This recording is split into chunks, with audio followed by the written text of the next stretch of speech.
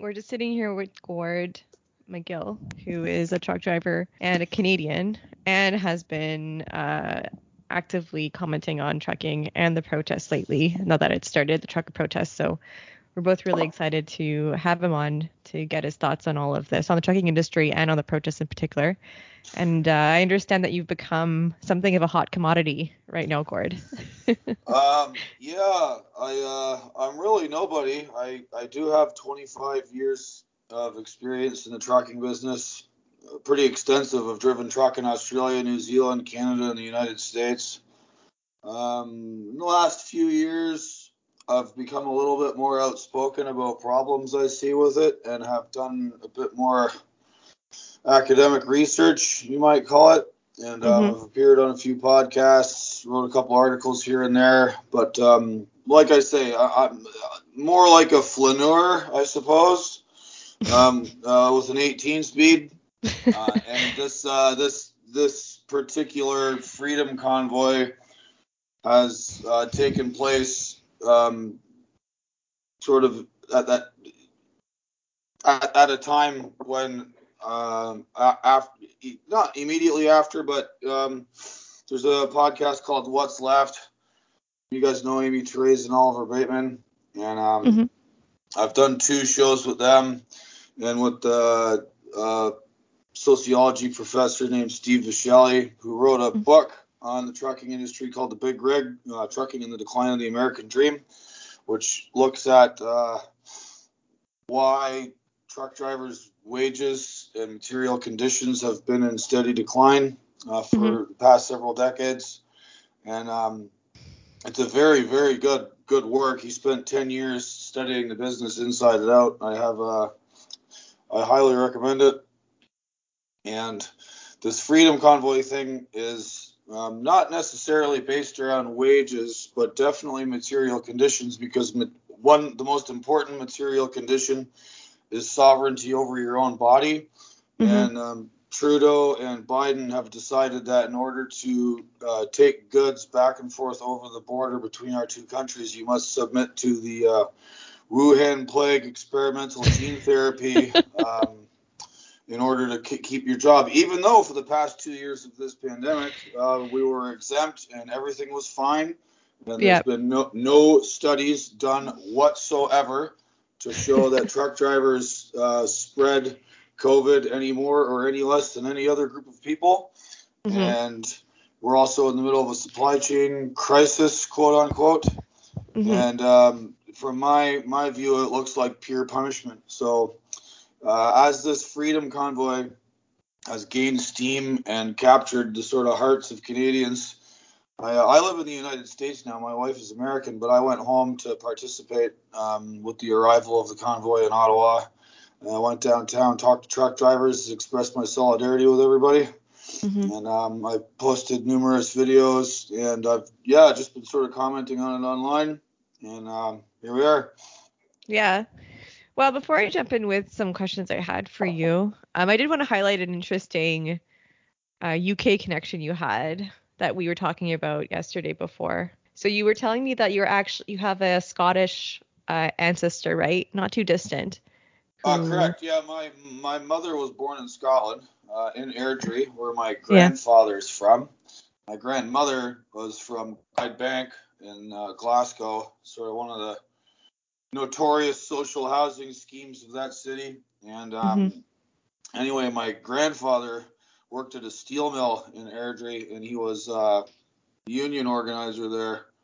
And one of the reasons he immigrated to Canada was he ran for some kind of local political office in Airdrie as an outspoken union organizer, and I think the Tories gave him a hard time. And anyway, it all left a bad taste in his mouth, and he moved to Canada and went to work at a steel mill in Hamilton. Many such cases, especially like the 50s through to the 80s, big waves of Scottish workers leaving for Canada, as like the steel industry on the West Coast in particular got shafted and slowly closed down. So now there really isn't one left. So yeah, quite a lot of people went that way. Yeah, and I mean, if you go even further back in Canada's history, the Scots were sort of the boots on the ground for the Hudson's Bay Company, working with French voyageurs and the Métis and all the fur trade and whatnot. So, the Scottish have been a thing in Canada for a good long time.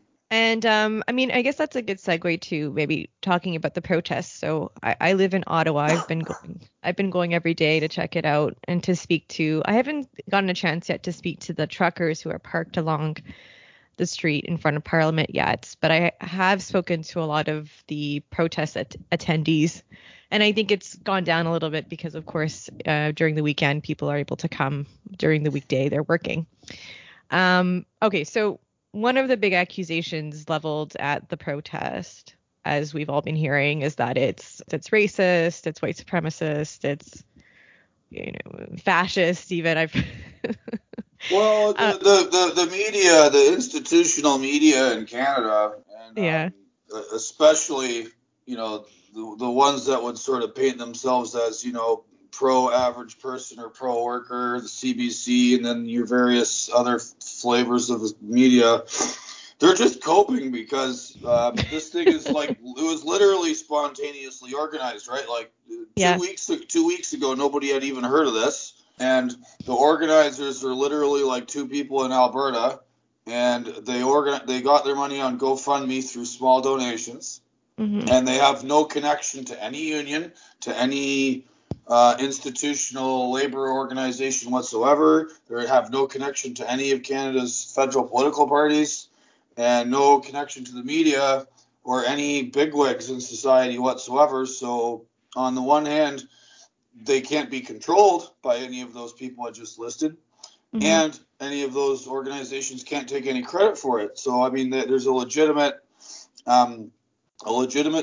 spontaneous workers' uprising, so to speak, and they just don't know what to do with themselves, the media. So, find one guy with a crisp, brand new Confederate flag, very conveniently located next to Justin Trudeau's personal photographer, and then another dingbat who has yet to be identified, who happened to be down the street with a swastika, and whatever. Even if those two people with those two particular flags legitimately held those views, it's a bit of a reach to say these two guys here that just happened to show up represent the 100,000 people that were there on Saturday.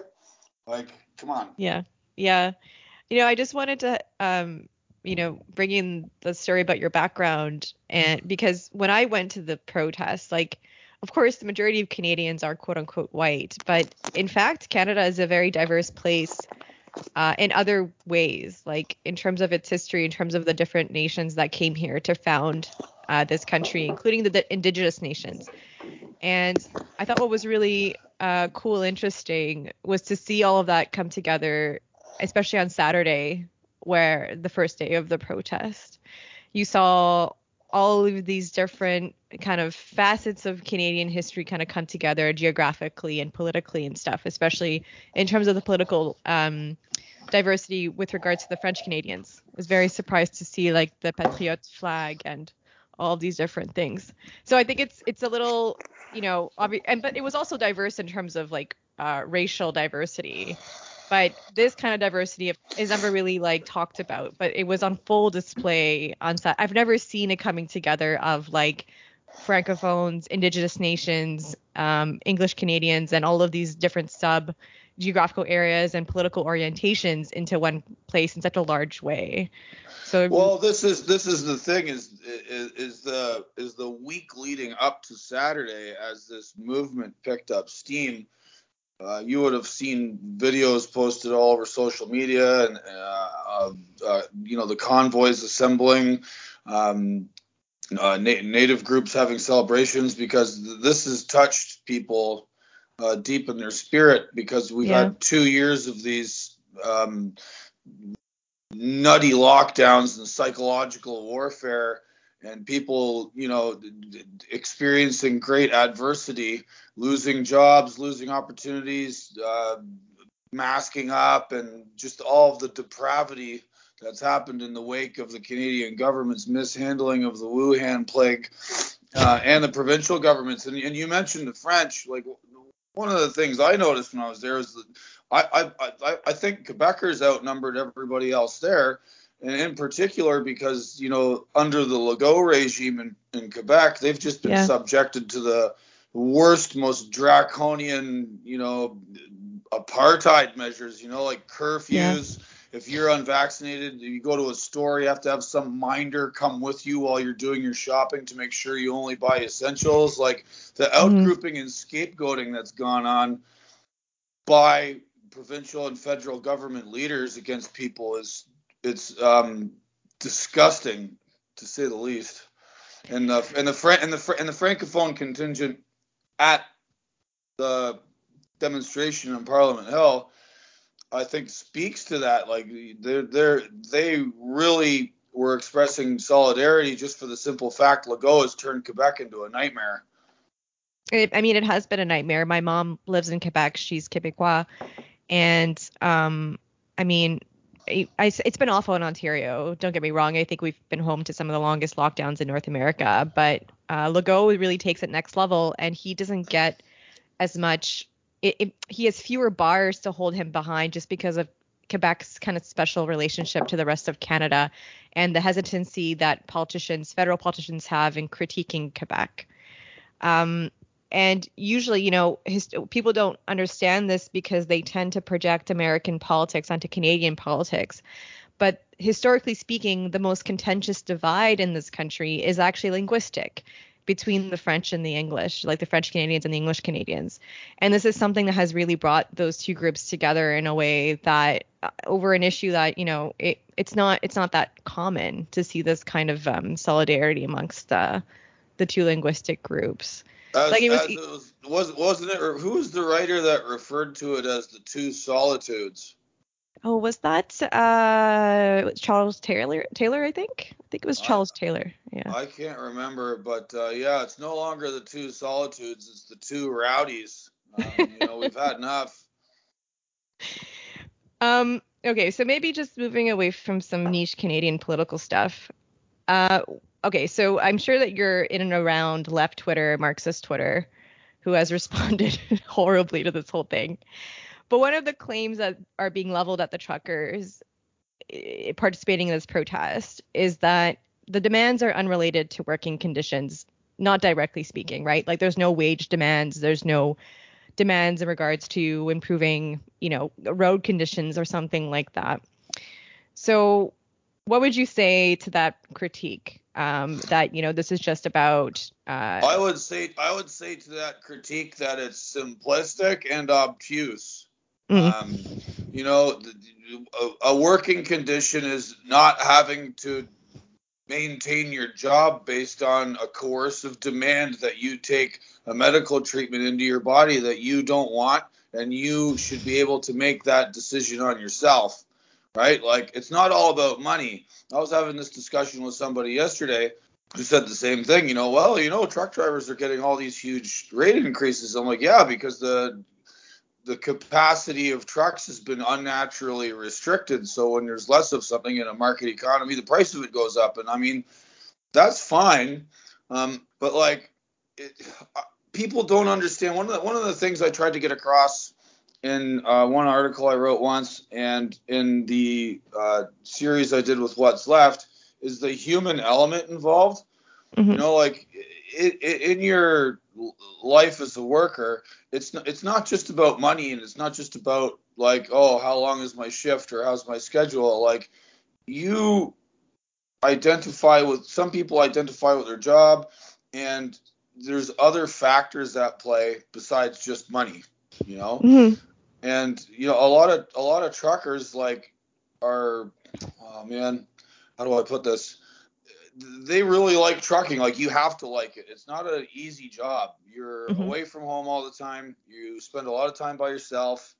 It's very demanding, time and schedule wise. There's all kinds of different conditions you're going to meet out on the road, and you get pushed quite a bit.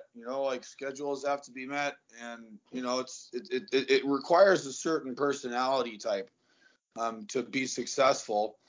And that same personality type also lends itself towards being stubborn, and lends itself towards being somewhat iconoclastic, and there's a lot of truck drivers that are just not interested in taking the vaccine or having that be a condition of their employment, especially when there's no proof that it's going to do anything or actually, improve the wider health of the Canadian body politic, given that we've seen all across the world that the Omicron variant just ripped through everybody, and the vaccine has not lived up to its original promises. Mm-hmm. So, Ali, did you want to jump in? I know I don't want to take up too much room. Well, no, I recognize this is Canadian Corner today, but the one thing that struck me was the similarity actually in the way this has been treated to a lot of things that have happened over the last 5 years. Like we've had the yellow vest movement in France, all got called fascists and racists by Macron and various representatives of the French left. All those of us who voted for Brexit spent many years being called, everything from white supremacists to agents of the Kremlin. Then you had all the hysteria over Trump in the United States, and now they're playing the same card in Canada against the truckers' protest. It seems like they've only got one move that they go to, which is racist, fascist, white supremacist. The problem is that one move is sufficient insofar as the email classes and the sort of caste of people involved in bureaucracies and the administration of state have been drinking the identity politics Kool-Aid for like over a decade now, maybe far longer. And these people get off on thought-terminating cliches, like actually digging into material interests or legitimate concerns of people. If they don't want to do it, they just have to say all these magic words, and you're done.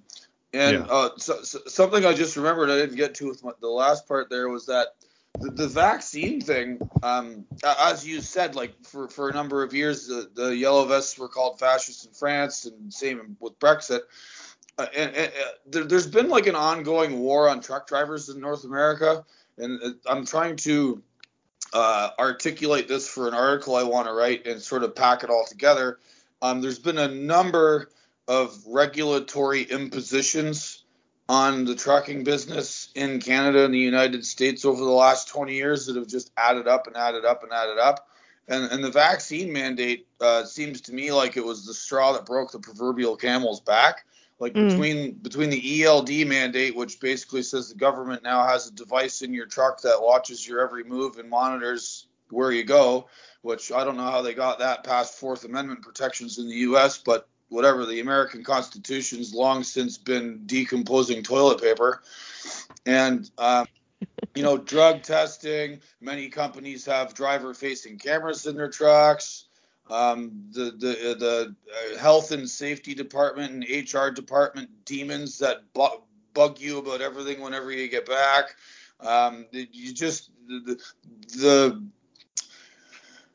The tender mercies of the administrative state and the caste of people in management of large companies against truckers and other members of the working class just doesn't seem to have any end to it. Nobody can just be left alone to do their job anymore. So this mandate comes along and it's like, that's it. Like we've had enough, Yeah, I think this kind of response, like saying, well, there's no wage demands, there's no, demands related kind of specifically to working conditions. I think it's very dehumanizing to people, as if, they can only ever protest if it's for like a $1 wage boost or something. Like this is the only thing that's worth supporting working people over. Whereas I actually think that questions of self-determination and the ability to control one's own life is much more important. Where wages, of course, is integral to this question, and I do think it would be great if there were some wage demands associated with this whole protest movement. But even if there isn't, or it's still, I think this question of being able to decline a medical treatment to be able to express one's own rational assessment of a situation and take that forward, I think is an integral question for the working class as a whole. I think it's an integral question for humanity as a whole. Like, this is what I'm saying. The freedom convoy thing is like so much bigger than just truckers or vaccine mandates, and I think this is why it's touched so many people in Canada and around the world. Is that, I mean, we are slowly but surely having our what's the word I'm looking for? Having our own agency to make decisions for us, to make risk assessments, to lead our lives as we see fit, taken away from us by technocrats, by bureaucrats, and now by this worldwide fear and mass psychosis about this virus that actually has very little effect on the people that get it. The IFR is really low. And once you get like again, another straw and another camel, right? Like, the collective body politic of the world is just, we're suffering under administrators and people just getting in our shit all the time. And like, at some point you have to say enough's enough. We have our own agency. We have our own capacity to make these decisions. And like, we're not all a risk to each other. We're not all going to make each other sick and die. Like, enough with the fear, Yeah. And I think it's also, for me, I see it as an expression of rationality as against the irrationality of the people who manage this society, huge air quotes. Because this mandate doesn't make any sense, like, on so many different levels. Like, the vaccine doesn't stop transmission. Truckers, even though the mandate applies to them crossing the border, they can still travel without the vaccine interprovincially. So I don't understand why you need a mandate for cross-border travel, but then it's fine for them to travel throughout the country. They're coming after that. That's their next step. They're talking about that next. Yeah. Seriously, they are. And, Well, and another thing, one of the reasons I decided to start being a bit more public and out about my views about trucking is there's so many people that talk about it in the media, especially even within the trucking media, that literally know squat about the business and they don't know what they're talking about. And a criticism I've seen leveled by many people online is, well, if you don't want to cross the border, you can just drive within Canada. Well, most truck drivers in Canada head south. Our trade relationship with the United States is so massive that the vast majority of truckers that are Canadian go south. They go to the U.S., they come back. They go back and forth south. The east-west domestic trucking within Canada, that market is a whole lot smaller. And if every truck driver that was affected by this vaccine mandate tried to get into that market, they would find there's not enough positions for them. And over and above that, the other day the feds said that they're looking into having an interprovincial mandate now. Like, they just keep turning the screws and there's nowhere to go. Yeah. And there's these ignorant, obtuse motherfuckers online that just don't care, and they just like, whoa, maybe you can just drive around here or do something else. Well, okay. First they came for the truckers, but I wasn't a trucker. Right? Absolutely. Yeah. I mean, I don't think you're talking about I think Al Gabrad, the Minister of Transportation, such a fool, made that announcement. I don't think that's actually that's anyways, I have my thoughts on whether or not that's like legally jurisdictionally possible for the feds to pull through. But as you're saying, like, I mean, it just doesn't make any sense from a objective perspective.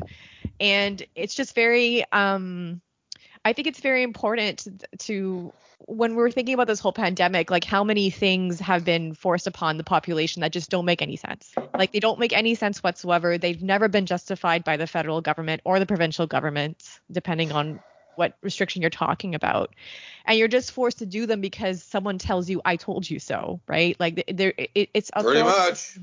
It's just authoritarian nonsense. And like, for the only group of people who can, express a rationality, and in fact, it just moving away from maybe this more esoteric interpretation, I think citizens of a liberal democratic state have the right to demand their government who is infringing on their rights, who is restricting their freedoms or, canceling them altogether, should provide some kind of justification and evidence for why they're doing it. And no provincial government has done this. The federal government has not had to do this in open court because the judiciary here has been so deferential to them during this whole thing. And so, I think that this protest really speaks to, so many levels of just political injustice that we've suffered here, on top of the actual physical and mental and stuff injustice that we've had. Yeah, well, it's basically submission, and like you said, Yeah. none of it makes any sense. And, it's pure punishment at this point. Trudeau, he just wants to move forward with this, and Biden's the same way. It's just get vaccinated. Like, that's your only solution. There's a commentator in the United States, this guy named Brett Weinstein, who is, famous for this incident at a college he taught at, and he's sort of become his own big podcast, and he's been a skeptic of a lot of these measures. And one of the frames he uses to look at this is like, if this virus is such a big deal and it's so bad, you would think that we would use more than one tool to address it. You would address it with prophylactics. You would tell people to get healthier instead of just sitting around and not getting exercise. You would tell everybody to take vitamin D, because there's all kinds of studies saying vitamin D improves your outcomes if you do get COVID. And there's been none of that. It's just vaccine, vaccine, vaccine, vaccine. Like, they're just beating this drum, and no other discussion of any other way to tackle this problem will be tolerated.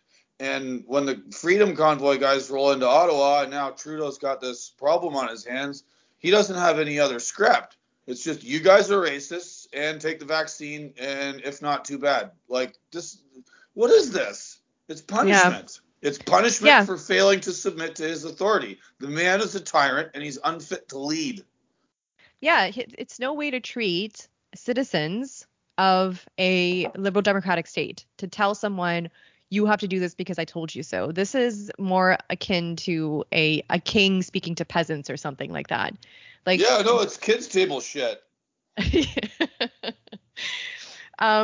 Yeah, it's just been, and it's so frustrating for, as you were saying, like, no other solution has been considered. The media is now, the media coverage of Canada has been, it's just been pure propaganda, to the point of it's been like a coordinated smear job, in my opinion. But they never. I'm working on that. I'm working on that. I have a rebuttal to all that coming out later today, hopefully. That's awesome. I'm looking forward to it.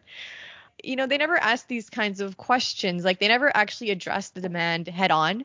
They always speak about, this or that action, and, kind of wring their hands over whatever happened at the protest. They never, like, the traditional role of journalism, kind of dating from the French Revolution, was as the fourth estate, as this group of people that's supposed to question power and, uncover what's really going on in this whole thing, and kind of act like work for the people in doing so. Like, this was what the role the media played, for instance, in the French Revolution, as against the aristocracy. But none of them, ask these simple questions, like, why is it that we're not considering other solutions? Like, why is it that in Ontario, for instance, we have less healthcare capacity overall than we did in March 2020, after 2 years of a so-called pandemic? Why is it that, you're saying that the vaccine will fix the pandemic, and yet Justin Trudeau is now isolating after having 3 doses of this vaccine? He contracts the virus again, and now he needs to isolate. If this story is true. If the story is true, it means the vaccine, at the very least, is not going to stop. It's obviously not stopping transmission. Even the Prime Minister of Canada is not able to protect himself from contracting this disease. Why would the truckers be able to extract such a benefit from this vaccine? Okay, so before I start ranting too much about Justin Trudeau and the media, I did want to get your thoughts on I want to take advantage of your knowledge on this industry, and something that I've been thinking a lot about and trying to wrap my head around is, I guess, the class composition of this protest. So I'm sure you've seen, or maybe not, maybe you have, a lot of leftists have been dismissing this, or a lot of so-called Marxists have been dismissing this as a petty bourgeois protest. And I just want to preface this in saying that, like, I tend to, and I think wrongly, now that I'm kind of in this situation, wrongly use this word almost as an insult, but it really isn't, because it's more a reflection. It's more of a way that we can understand the political potential of something that's happening, really. But there's nothing wrong or, negative about the petty bourgeoisie in principle. They often do act in support of the proletariat, in support of the working class, depending on the circumstances.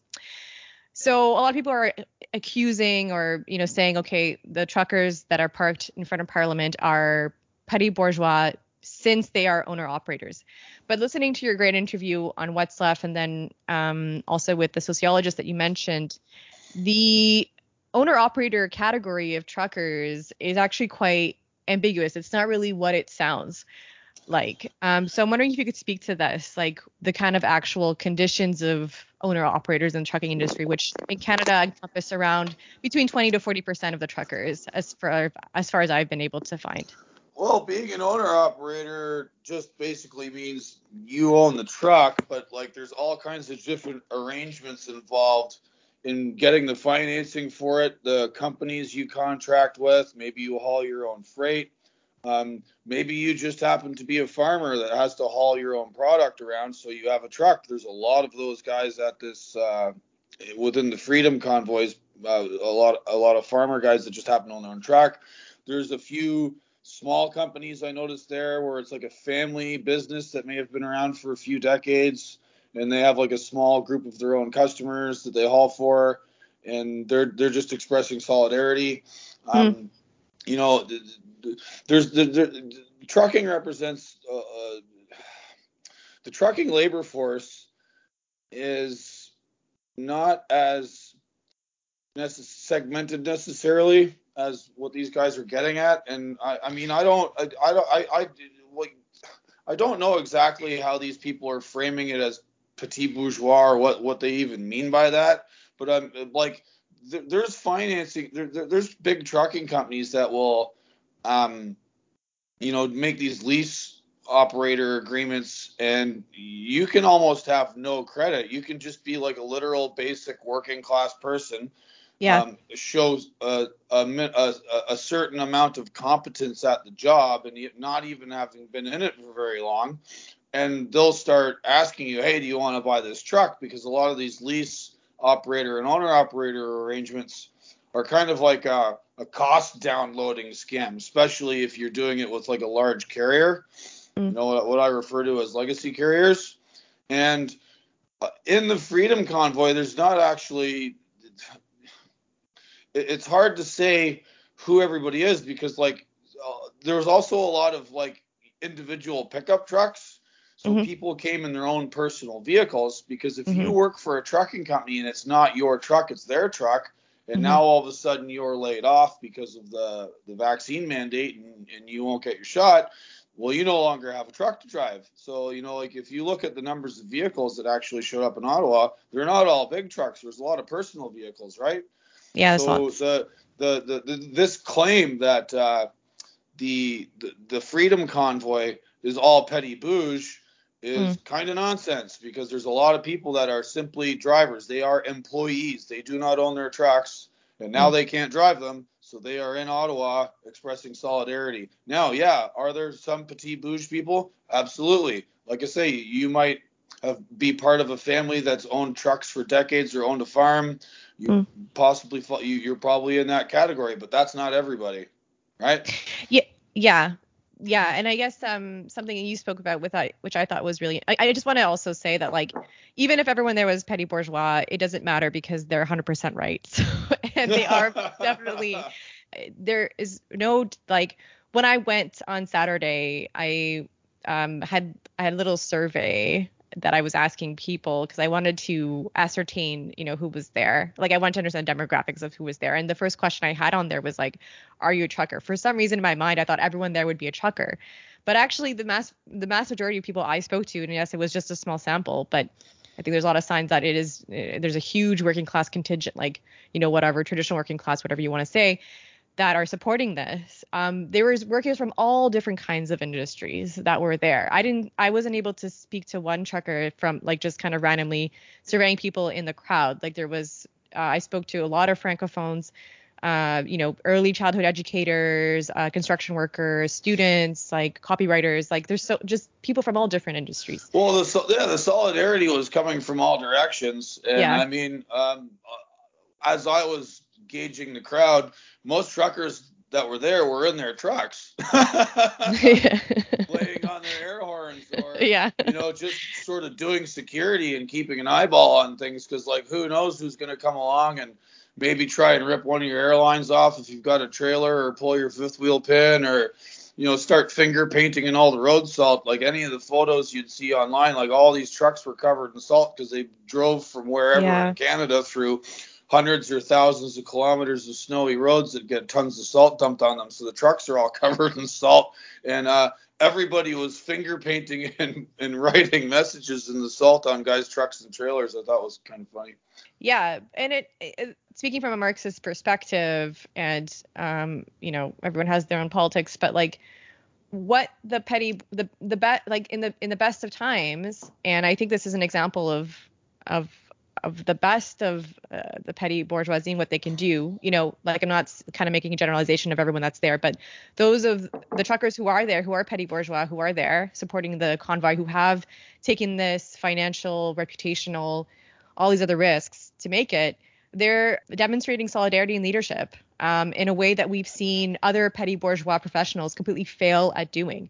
Like I continue to be shocked with the fact that when the passports were instituted, and probably before then too, that was essentially a nullification of voluntary informed consent, which is a bedrock of modern medical ethics.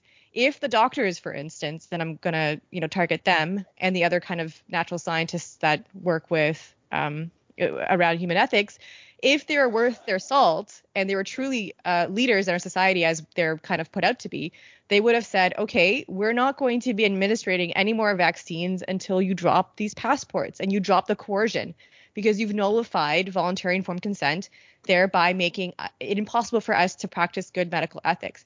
And they didn't do it. Right? It's only the truckers who did it. Finally, it came out and stood up for these things and for so many other things that have been completely sidelined. Well, the failures of like the people in the positions such as doctors, I don't want to speak for all doctors because I don't know, but the various colleges of physicians, provincial level, the boards that represent doctors and sort of police their own profession, they have all been in full lockstep with the vaccine narrative. And if any doctor speaks out or says anything that's not part of that, they face losing their license to practice. So there's this climate of fear. And then in other people, and like you keep using the term petty bourgeois, so other people in that sort of economic strata, like that might be in the same income bracket as somebody who owns a business or a farm or a bunch of trucks, are in the media or in the administrative state or within corporations, and they're all singing the same tune, and now that might be because they actually believe it. They might have drank the Kool-Aid, or maybe they're just going along to get along.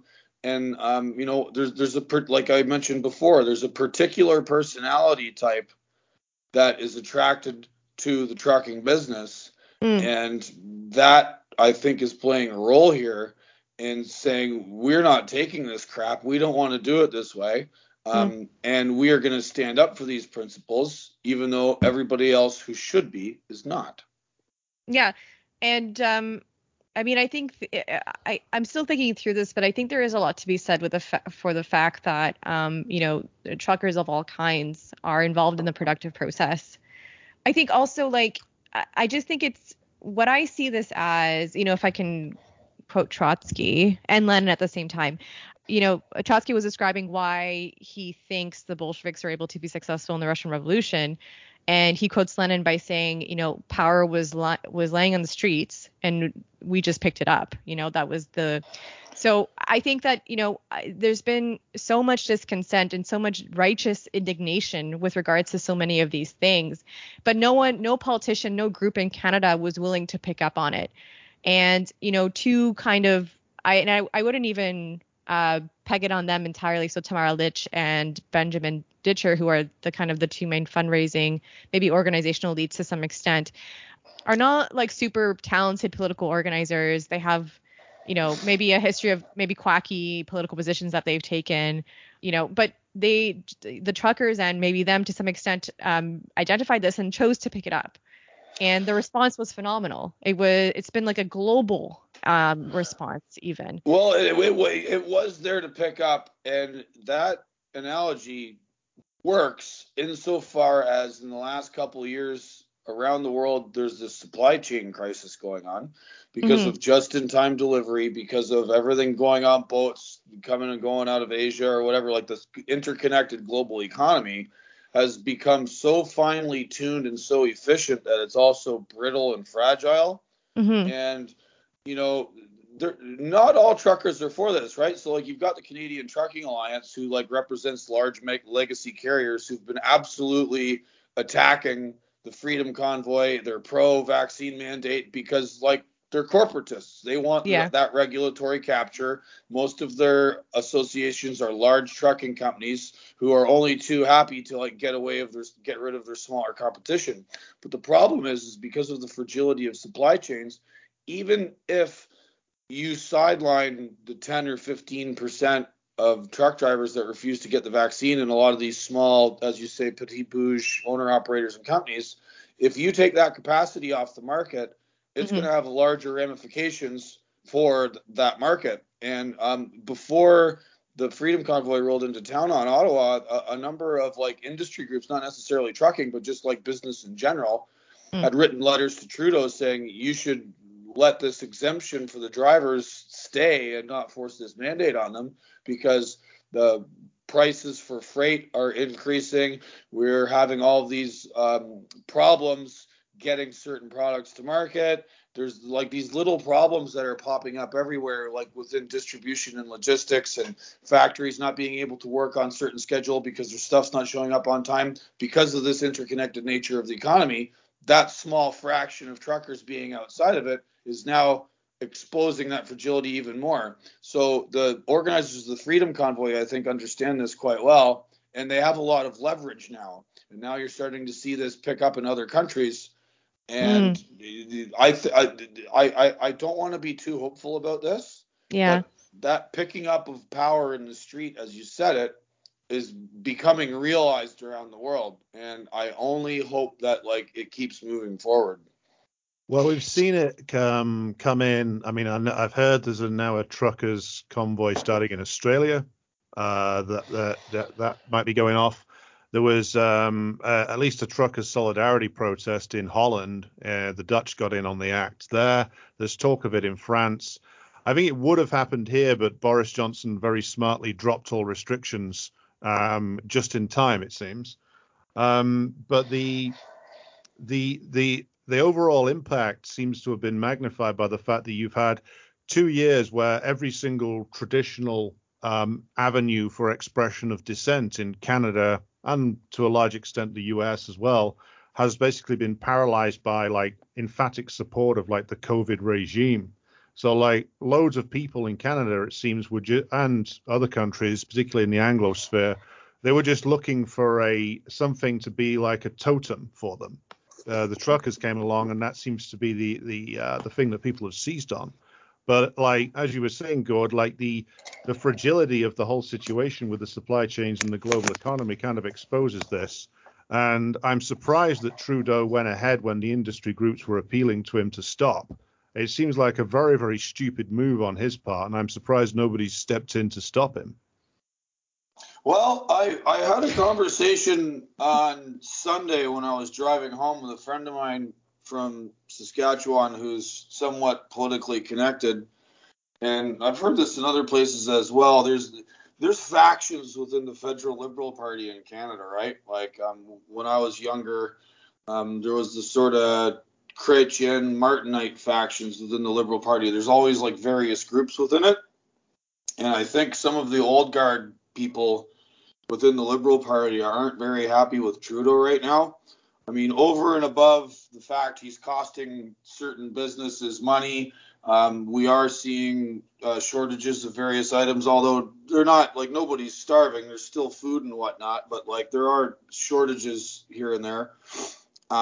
Just the optics of it are bad. Like, what king runs away from his castle like Trudeau has in the face of a peaceful protest? Like, they tried to pump up this January 6th Canada version narrative, and Trudeau just bought it and then flew away. Like, what kind of leadership is this? Like, he's basically a laughing stock now, and he's being openly made fun of on American television. And, you know, I think there has to be people within the federal Liberal Party that know this is not good, right? Yeah, my read of the situation, and I posted about this, like, I was like, there's no way that Trudeau is going to not, extend this exemption, because it didn't make any sense. And it also had, real economic impact on businesses. But when he did, I was surprised, not what I would have anticipated. But I think that Justin Trudeau, in and of himself, is a stupid person. But I think also the problem with the Canadian political system at the provincial and federal level is that the decision-making powers is really focused in the hands of just a few people in and around the prime minister. And so if you have a dumb prime minister, if you have dumb advisors, then you're just getting dumb advice. And cabinet in Canadian politics, like, they just basically wait until the prime minister makes a decision and then they just agree with it, instead of engaging in debate, engaging in deliberation, which is, kind of the traditional role of cabinet. Yeah, I mean, bad decisions can be taken, and now that he's taken the decision, he has to dig his heels in. He has to save face, and I think he's being really, like, blustered by, of course, the Canadian media, which is reinforcing all of his talking points at every turn. Going out of their way to find, whatever, this random person who's carrying a flag that people don't associate with things they don't like. I think it's like, I think certainly the Liberal Party has factions, and there's probably some discontent with Justin Trudeau, especially after he failed to make any gains during this last election. But there's just so few venues, even within the party, even within Parliament, to actually voice that. Like, there's so much party discipline in Canada, and the cabinet won't speak up against the PM. Well, also, there's no effective opposition, right? Like, exactly. Jagmeet Singh and the NDP more or less are on board with the COVID regime. I don't know where the Bloc Québécois is, but it sounds like they haven't really done anything. And I mean, one of the reasons there was a lot of, like, hand wringing on the part of the Conservatives after the election. Like, why did they not pick up any seats or anything? It's because Erin O'Toole and the Conservative Party did nothing to oppose Trudeau, and they fully support the COVID regime. And the only guy who did oppose it, Maxime Bernier, is in a small marginal party that's been demonized since its inception, is never going to get anywhere. So, there's no opposition.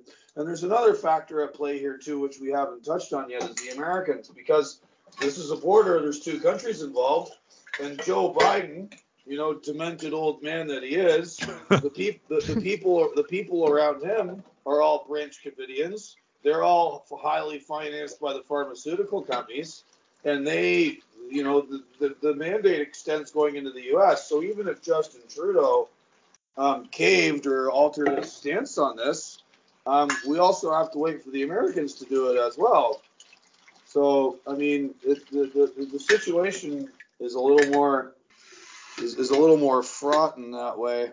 But the Americans have the same problem too, right? Like, the power centered around the president and the executive, the fact that Congress is bought, paid for, feckless, and doesn't do their jobs, and, like, the trust in institutions down there is even lower than it is in Canada. I'm not quite sure I see a way out of this while Biden and the Democrats are in charge. Well, I think, to the credit of the USA, I think that the U.S. political system certainly has more points of democratic contestation available to it. Like, so, for example, an interesting, notable aspect of the American state is that a lot of the judiciary at the state level is elected. Whereas all of the judiciary in Canada, every single one from like the Justice of the Peace to higher, they're all appointed. So it's a That's political true. appointment. Yeah. I think furthermore, the base of small business owners in the United States is, I don't know exactly what it is with them, but they seem better organized. They have like more of a independent position compared to the Canadians. It might be because they are able to take advantage of these sites of contestation and action through them. And so I think that the American political system is a little bit more dynamic. There is more actual democratic deliberation to some extent, although certainly it's not like a real democracy in the sense that mass of people are participating and having their voices heard. So it's similar to Canada to that extent.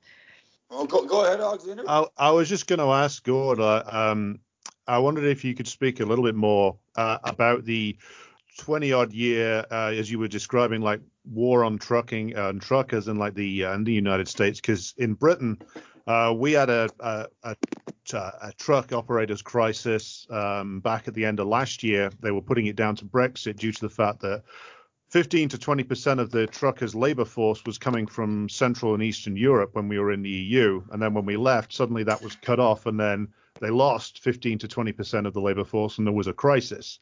But even then, they steadfastly refused to raise wages and tried to then bring in people on visa exemptions.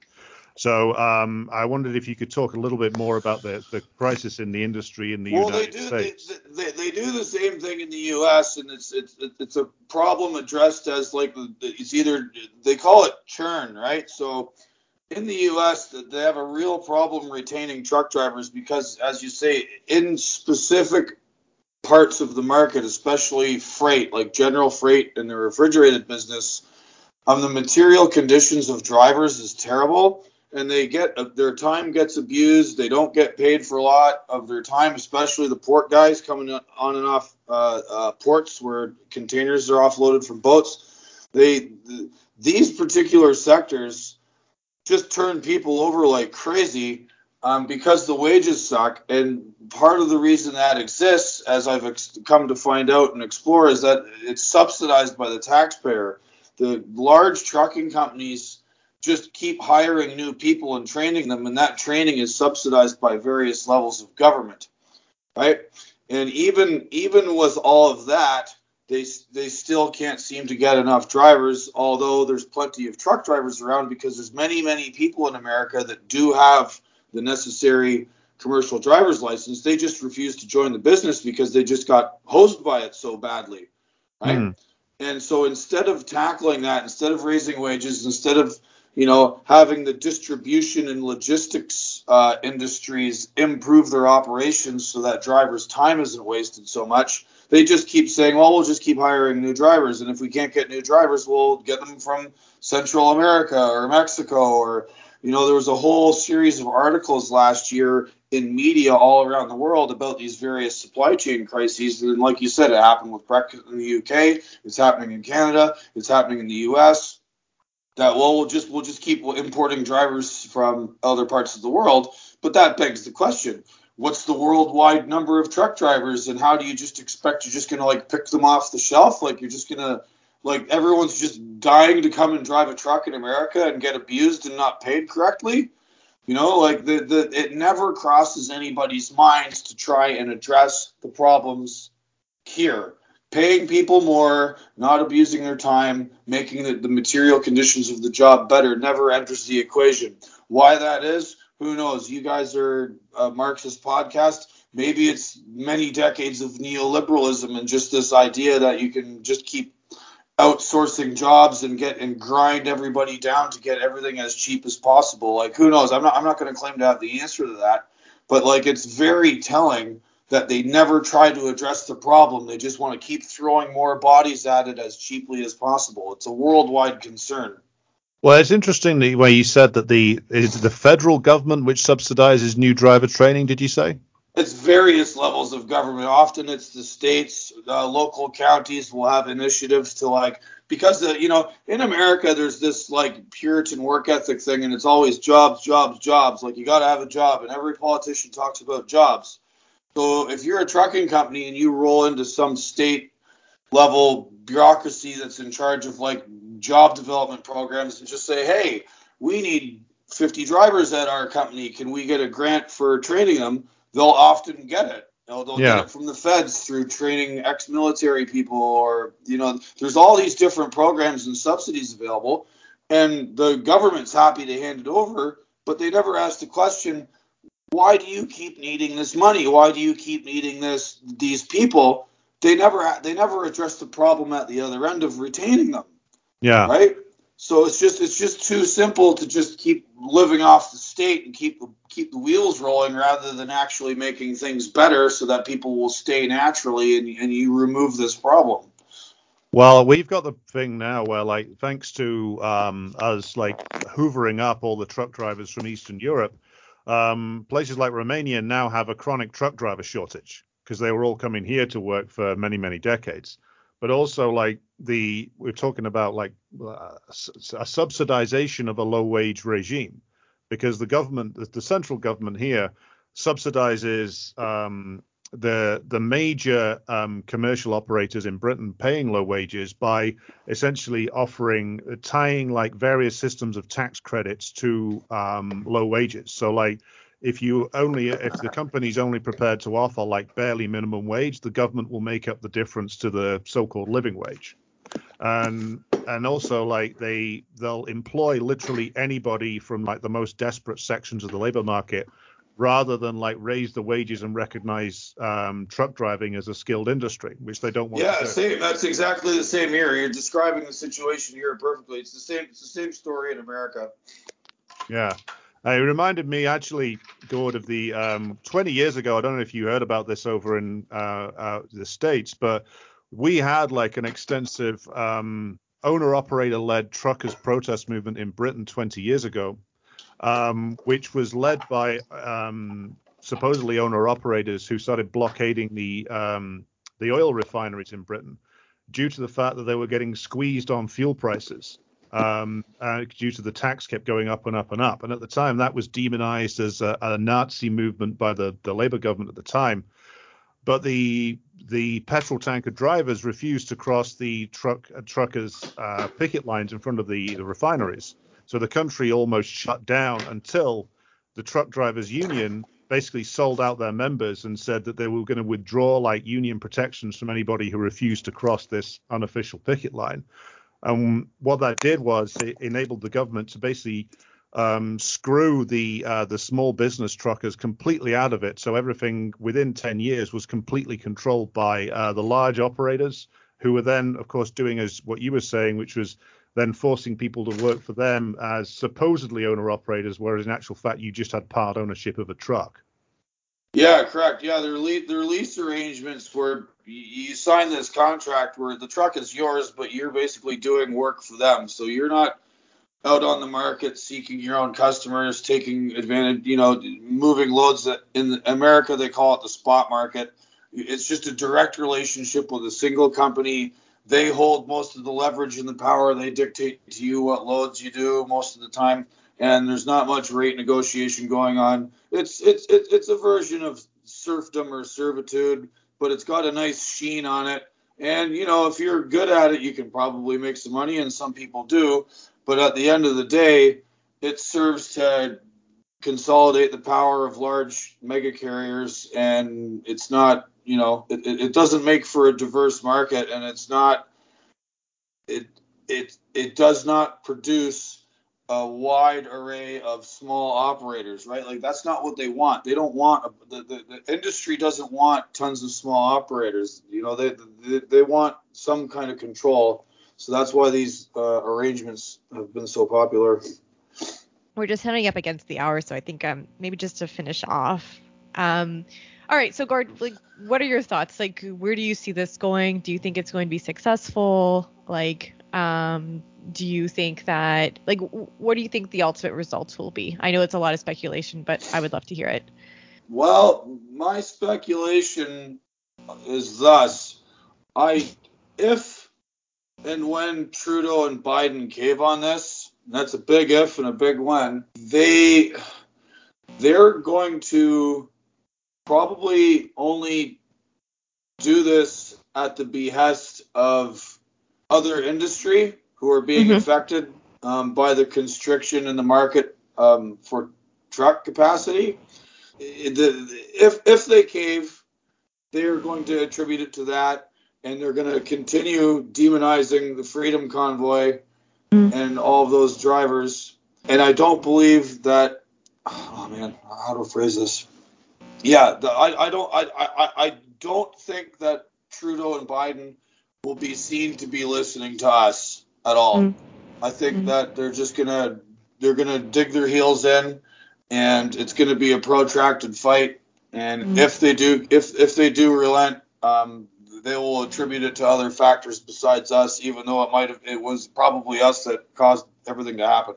Well, you've already seen that in a small way. Like I did see a piece in the National Post, which is more of a conservative paper here in Canada.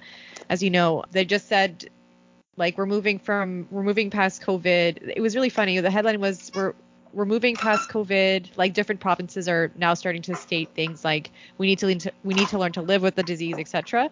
But they're like, we're moving to living with COVID, but it's not because of the truckers.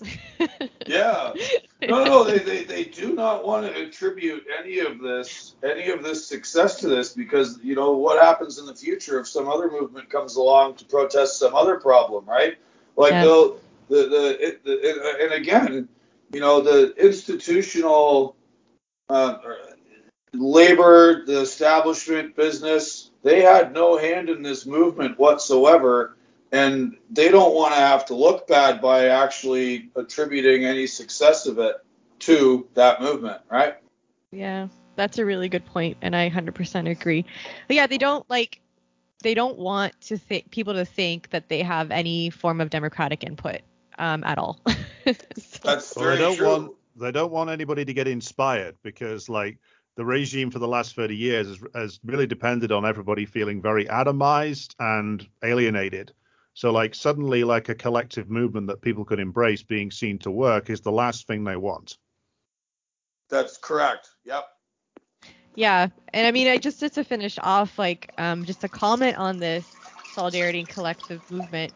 You know, we were talking, Gordon, like we're just trying to think about the last time that something like this has happened in Canada. And I can't really, you mentioned the referendum in Quebec in 1995. And I think that did kind of bring the country together to a certain extent. Seeing, like, for instance, the Hutterites come out for the truckers, and people just come out on the streets, like, in -30 weather. People, even in Ottawa here, like, the truckers have been getting like nonstop donations in terms of food and other supports. People are like, oh yeah, that GoFundMe is up over $9 million now. It's incredible. It's still people are still donating. It's unbelievable. Yeah, I've never seen anything like it in this country. And yeah, there's certainly grassroots support. There's support amongst the public for them. The problem is does that translate to any legislative or successes, like or taking apart these mandates? Like we've got, imagine an analogy, like there's a dam, and that dam is Trudeau and the COVID regime, the premiers, and all of the institutions that continue to support this, and the dam is filling up with water in the form of a grassroots, working class, everyday person support for this convoy and for its aims. And how long until the dam breaks? That's the question. Will it break? How much water will it take? I don't know. No? Yeah. Well, it remains to be seen. Okay, well, I mean, thank you so much, Gord. This has been great to hear from you and meet you. Unfortunately, we didn't get to meet in person because the first day of the protest was so hectic. But hopefully when you're back in Ottawa, we'll be allowed to go sit in a cafe and we can get a coffee. Yeah, no, I would love to. I'm hoping to come back in the summer. I mean, people ask me how I got into Canada. Like, they have to let you in. You're a citizen. So, like, I roll up to the border, and despite whatever PHAC says, too bad. You have to let me in, and you can take your quarantine rules and shove them up your ass. And I'm only staying for 2 days. And I went to the protest, and fuck them. Yeah, seriously, fuck those people. I hate PHAC too. Okay, well, thank you so much. All right. So Yeah, I'll thank just you for the opportunity to chat. I was very happy to. Pleasure to meet you, Alexander. And I guess we'll see you guys on the internet. yeah. Thanks for your time, Gord. It's been really interesting. Yeah, no sweat. Take care.